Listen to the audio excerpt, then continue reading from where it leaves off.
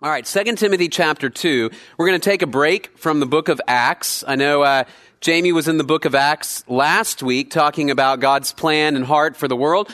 We're going to continue a little bit of that theme this morning from 2 Timothy chapter 2.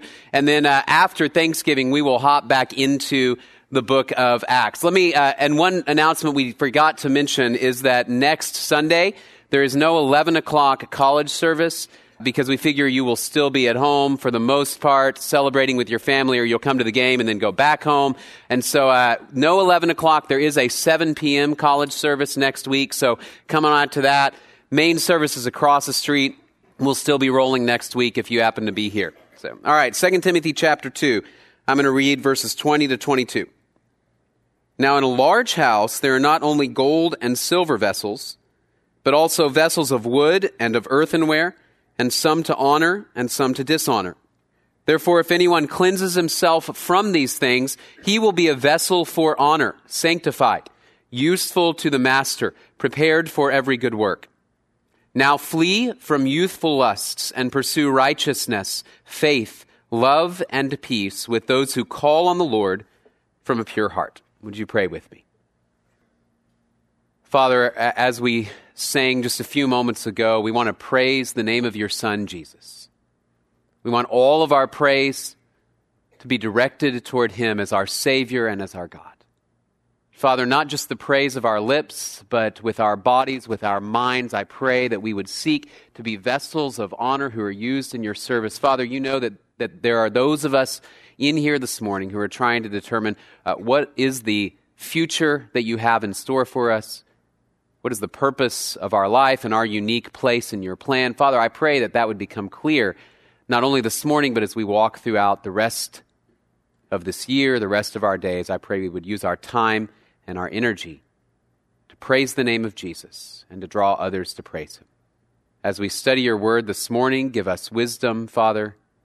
Open up our minds that we would understand what you have to say to us. Remove the distractions and the worries from this past week.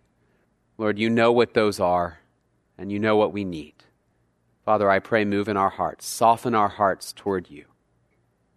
And Father, empower our hands and feet for your service. I pray for me as I speak, that I would speak with clarity and with power that comes from your Spirit.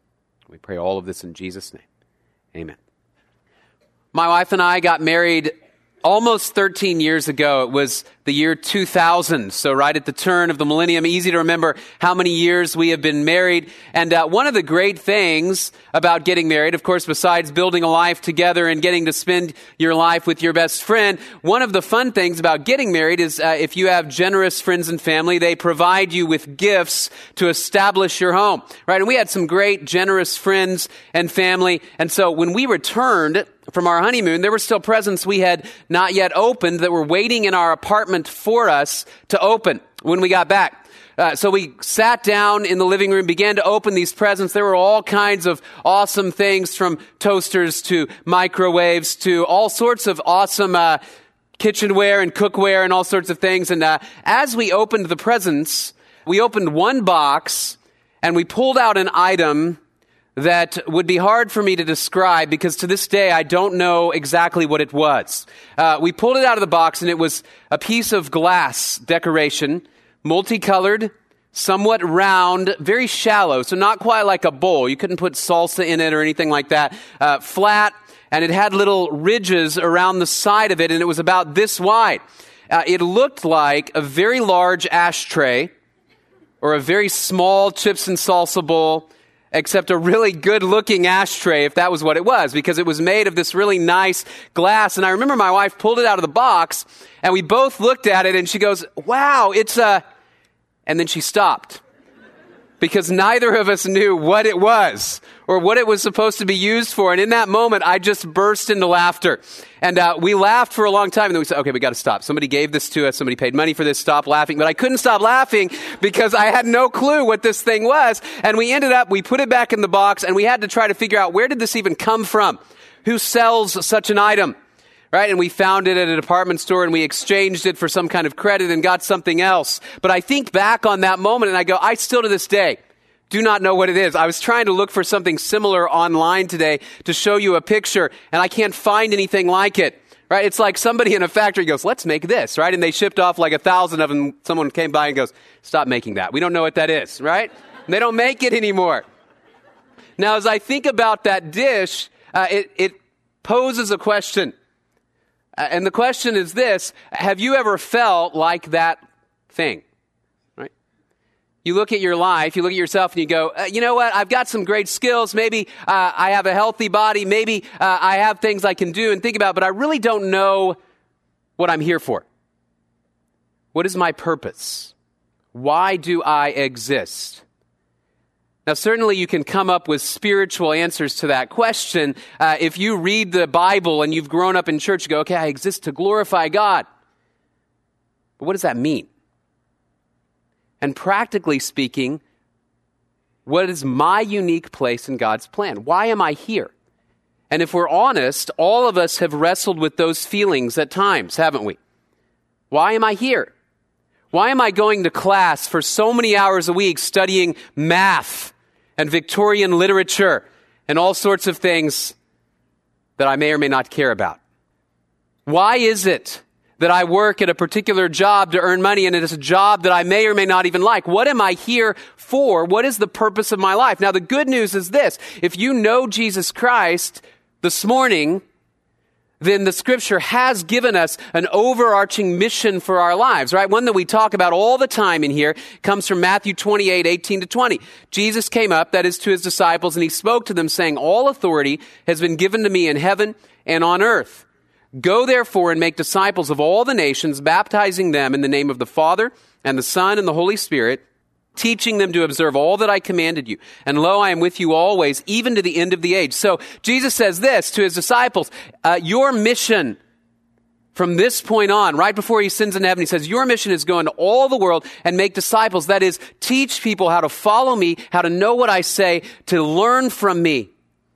And then those disciples will go out and make more disciples, who will make more disciples, who will make more disciples. And your mission and my mission as a person who knows Jesus Christ is to participate in that task. To say, I want to be a part of whatever God is doing to bring people to know Jesus Christ. Not only at A&M, not only at Blinn, not only in College Station, but all around the world. That's my mission. Now the question is, how do I prepare myself to be the kind of man or woman equipped to do that task? And what is your unique place? What is my unique place in that mission?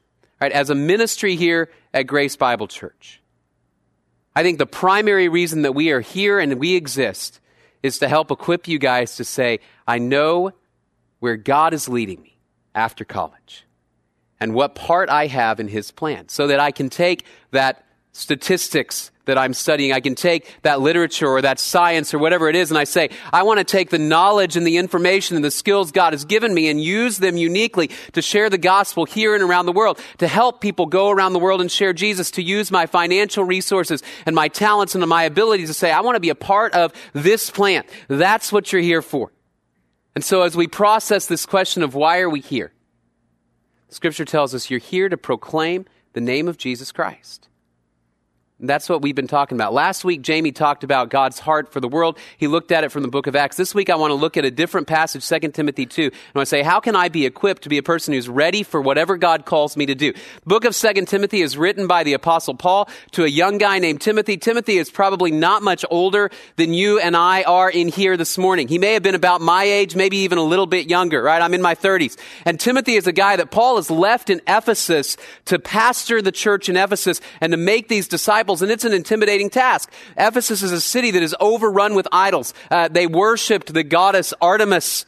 And the temple of Artemis was one of the 7 wonders of the world. And you can still see its ruins today if you go there. It's enormous. And she was this goddess of fertility and of hunting.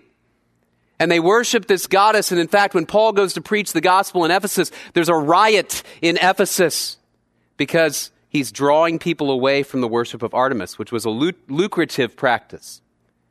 Paul shares the gospel. This little band of believers gets started and leaves this young guy, probably in his 20s, to pastor this little church. And this book written right before Paul's death, is an exhortation to Timothy to say, stand firm in what you have been made to do, to share the gospel. And here's how you're going to prepare for it. So we're going to look at a particular passage, a powerful command to us to say, you know what? I want to lay aside all distractions in my life and pursue the mission that God has for us. So I can be ready to say, all right, I know I'm going to go overseas, or I know that I'm going to be a business person who uses my abilities and my resources to fulfill the Great Commission, or I know I'm going to do whatever I'm going to do for God's glory. How do I prepare?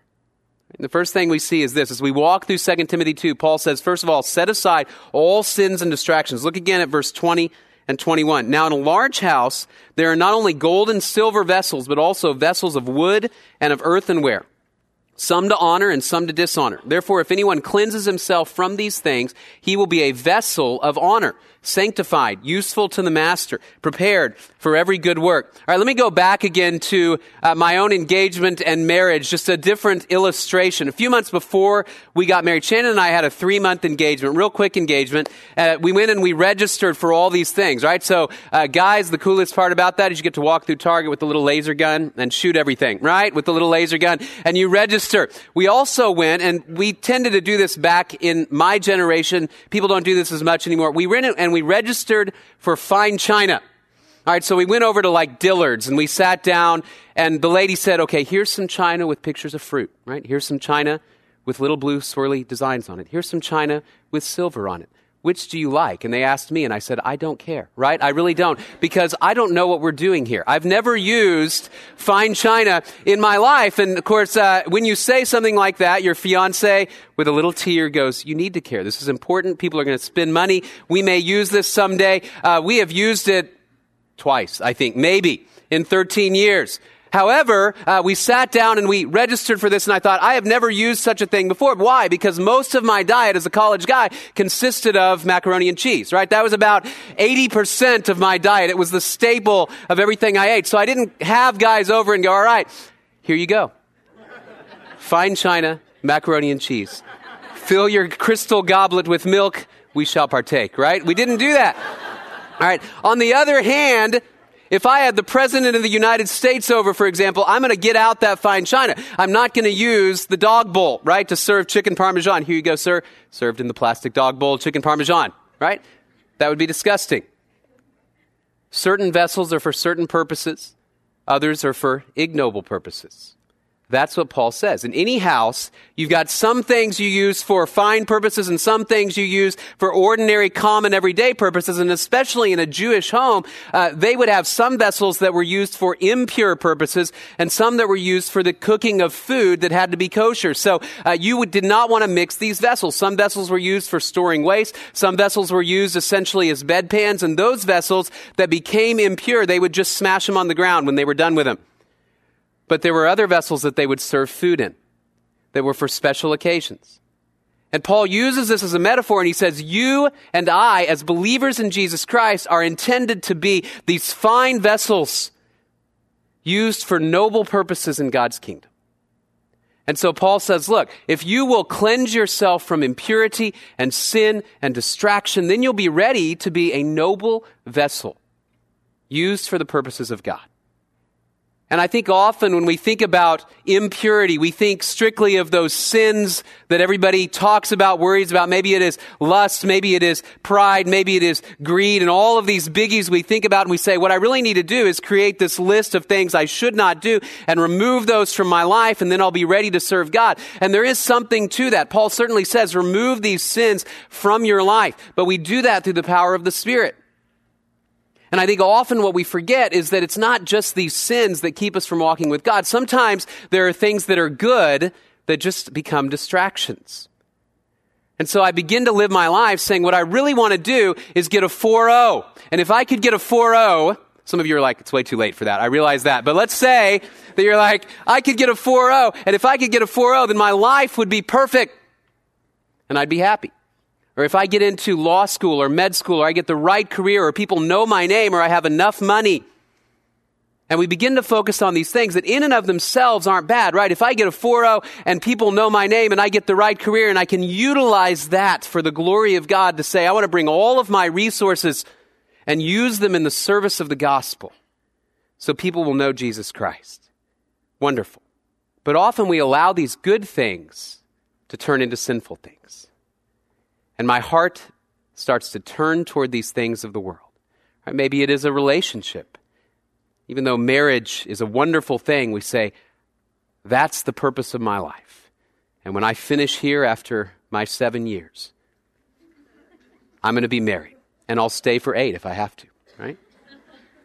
And we begin to turn our hearts toward these things that draw us away from the central focus of pursuing Jesus Christ. And Paul says, in the grand scheme of eternity, you're going to look at these pursuits that drew you away from the name of Jesus Christ. And you're going to say they were distractions that made me a vessel of common use. Or you can say, I want to be a vessel used for God's purposes, that I will go wherever He leads. He says, a couple of ways that you do that. All right, first of all, you seek holiness. You seek holiness. He says, you will be a vessel for honor, sanctified. Some of your translations probably say set apart as holy. Holiness is this idea that I am completely set apart for God's purposes. And I won't engage myself in sin or in distraction or in pursuits that would keep me from focusing on the character of Jesus Christ. Holiness biblically does not mean that you always have to wear a white robe and practice a certain list of regulations. Holiness instead means I am set apart like fine china. I'll never forget years ago when I was in college, I remember hearing my suite mates having a discussion about the gospel. And these 3 or 4 people were talking about, is the Bible true? And this one guy said, it is true. Jesus died. He rose again. He's real. And if you believe in Him, you can have eternal life. And these other guys said, no, it's absolutely not the case. And this guy said, I'm going to demonstrate it to you. I'm going to come up with proofs and apologetics and all this kind of stuff. And I remember listening to this conversation, and I thought, this is an intriguing conversation because all of them were drunk. Right? And I thought, what an interesting way to not remember tomorrow that you said you'd share the gospel with your friends. And when we engage in behavior that is unholy, we undermine the witness that we could have for Jesus Christ. That's why Peter says it this way, keep your behavior excellent among the Gentiles, so that in the thing in which they slander you as evildoers, they may, because of your good deeds, as they observe them, glorify God in the day of visitation. And so each day, we come before God. And really, holiness, pursuing holiness is not a matter, again, of just mustering up my will. Instead, it's a matter of coming before God, and you say, God, I'm unworthy and unable to pursue you and to know you and to be holy apart from the power of your Spirit. So set me apart to you. Teach me purity. Teach me righteousness. Teach me focus on the gospel of Jesus Christ. Set me apart. And as we do that, then, we have the opportunity then to be prepared for anything that may arise. Wherever God directs our path, we'll be ready. Some of you have probably seen the original Karate Kid movie, right? Not the one with Will Smith's son that came out a few years ago, but the original one with Ralph Macchio, one of the great actors of our time, right? You guys have seen this movie where he goes under the tutelage of Mr. Miyagi. And Mr. Miyagi says, I will train you for the tournament, but no questions. And what does he begin having Daniel do? Paint the fence, right? Wax the car. Wax on, wax off, wax on. Sand the floor, right? Sand the floor. After weeks of this, Daniel finally says, I quit. I'm not going to do this anymore. You're supposed to be teaching me karate. Mr. Miyagi says, you listen. And Daniel says, I will not listen, begins to leave. Mr. Miyagi goes, show me, wax on, wax off. Right? And he does it. Show me, paint the fence. Show me, sand the floor. And lo and behold, he's secretly been learning karate moves, right? Without knowing it. And he goes on to win the tournament, right? He stands like an ostrich at the end. He kicks the guy in the face and he learns what? He learns trust. That even though it seems like I'm not doing anything significant, I'm preparing. 2 Timothy chapter 2, if anyone cleanses him from these things, he will be a vessel for honor, sanctified, useful to the master, prepared for every good work. You go, what's the connection between holiness and being ready to share the gospel, being ready to do great things for God's kingdom? It is that as we seek holiness in those quiet moments, in those obscure moments, in those times where I go, why am I doing statistics and I have to do this faithfully? Why am I sitting here at Texas A&M when I want to be overseas? Why am I sitting here doing this task now and I've got to do it to the glory of God and it seems like I'm doing nothing important? It's because you are preparing, and that is where God shapes your character and makes you ready. I was thinking this week about the life of Moses. Moses, the great leader of the Jewish people, he leads them out of slavery in Egypt.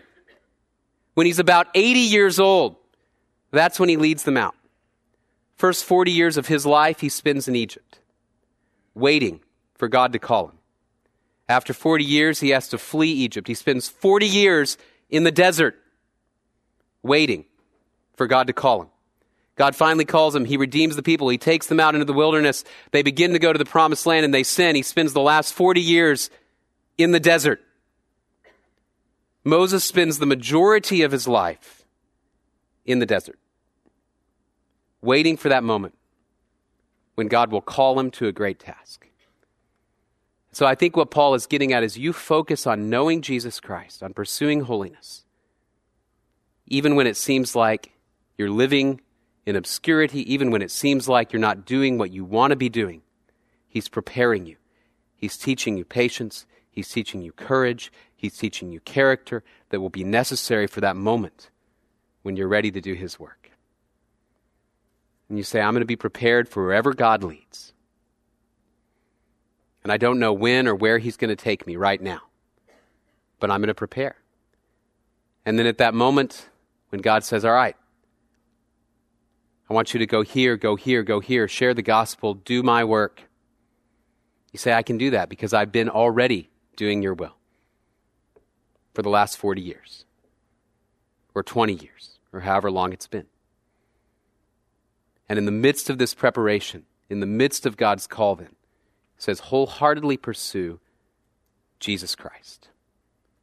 You prepare, you seek holiness, and then you move out into the world and you pursue Jesus and his purposes. Look at verse 22. Flee from youthful lusts and pursue righteousness, faith, love, and peace with those who call on the Lord from a pure heart, but refuse foolish and ignorant speculations, knowing that they produce quarrels. It says, wholeheartedly pursue Jesus Christ. It says, now, Timothy, flee from these sins and pursue knowing the character of Jesus Christ. Imitate his character. Imitate his character, and he gives 4 character qualities. But the key is this. He says, as you go out, as you move into the world, as you share the gospel, your primary objective is you say, I want to be like Jesus Christ. I want to have the righteousness, the faith, the love, and the peace of Jesus. Ephesians 5 puts it this way. It says, be imitators of God as beloved children. The way that we are able to share Jesus Christ is as we know him and we seek him and we imitate his character, and then we speak out the message that Jesus died and rose again to give us eternal life and to provide his Spirit, who will produce in us righteousness and reconciliation before God. I don't know if you've ever wanted to imitate somebody that you admired. For me, like most little kids, when I was young, it was my dad, right? I found this picture, actually, this past week of me imitating my dad. Right? That is me, probably about 1978, 79. Those things on the coffee table, those are called books. Some of you have seen them in the past, before there were electronic devices. The other thing that intrigued me was my dad still has these pictures, but my mom no longer allows them in the living room. These are M.C. Escher drawings. This one has lizards crawling in and out of a picture. This one has hands drawing hands. All right, they're kind of creepy. And my mom has had these move further and further away from the center of our family's life. But the thing that struck me about this picture was here I am lying on the sofa just like my dad, reading a book just like my dad. And what was interesting was I pulled up this picture and I saw that little boy and he looks just like my son. And I thought, this is what Paul is calling us to, that we are children of God. And our mission is to imitate the God who made us. And he says, you pursue righteousness, love, faith, and peace. Righteousness means we obey God's standards, even in a culture that would push us to do otherwise.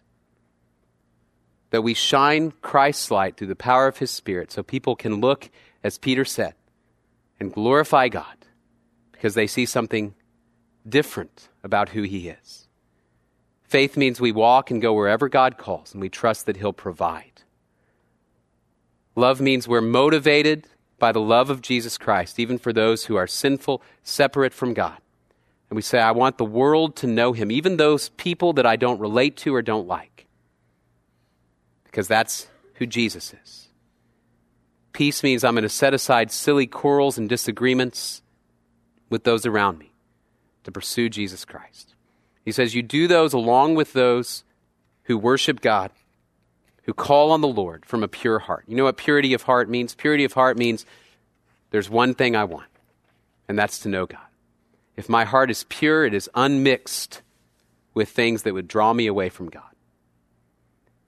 It says you do all of these things so you can fulfill his commission together with those who call on God with a pure heart. Have you ever wanted one thing so badly that you could almost taste it? I had a girl who used to work with us here on staff, and I was talking to her one day about her dating and marriage story, and she mentioned to me that her husband had asked her out repeatedly over the course of 6 months, and she told him no, over and over and over again. And I went and I asked him, so tell me the story. He said, yeah, I asked her out. She said no. I waited a few weeks. I asked her out again. She said no. Waited a little while. Asked her out again. She said no. About 5, 6, 7 times he asked her out because that's how much he wanted to date her. Now, I urge caution with that method, right? There is a line where persistence becomes stalking, right? But in his case, he said, I'm going to be persistent because I care about her. And he focused his eyes on that goal. And what Paul says is once you've purified yourself from sin and distraction and you are imitating the character of Jesus Christ, then you call upon the Lord from the kind of pure heart that says what my mission in life is to draw others to know him. And I'm going to lock my eyes on that goal. I'm not going to set it aside, and I'm going to run toward Jesus Christ and ask others to come along. And so if you want to know what your purpose is to fulfill the Great Commission. And what is your unique place in that? What is going to be your job, your career? Maybe you're going to be a missionary. Maybe you're going to be in the business world. Maybe you're going to have some other role. I don't know specifically for each of you. But I know what God is calling us to today. To know him, to prepare for the work he has set aside for us, and then to be faithful to share the gospel. And what we're here to do as a ministry, as a church, is to equip you to do that. To equip you to do that. That's why we're having this lunch today, for example. Some of you may be thinking, maybe I just want to see what it is like to share God in another culture, to see what God is doing around the world, to enlarge my heart for his commission all over the world. And so you're going to come and you're going to get some information to see if God may be directing you to spend part of your summer overseas. Or maybe even if he's directing you to take the first year or two out of college and go to a place where men and women don't yet know Jesus Christ so you can proclaim it. Whatever you do, right, the question to ask is this: are you and I willing to do whatever God asks of us to fulfill our role in his purpose for the world? Whatever God asks. And are you preparing now? Are you seeking the holiness and the character of Jesus Christ? As Jamie and the band come back up, as they do a few more songs for us, I want us to meditate on that question. And here's really my exhortation to you. As you're in college, you're in a place, like Jamie said last week, where you have more flexibility, more freedom, more time, more energy than you're ever going to have. And so the exhortation is this: use that time, that energy, that freedom to actively seek the Lord and ask, what is he calling me to do with my life? And don't rule out anything. And wait for his leadership.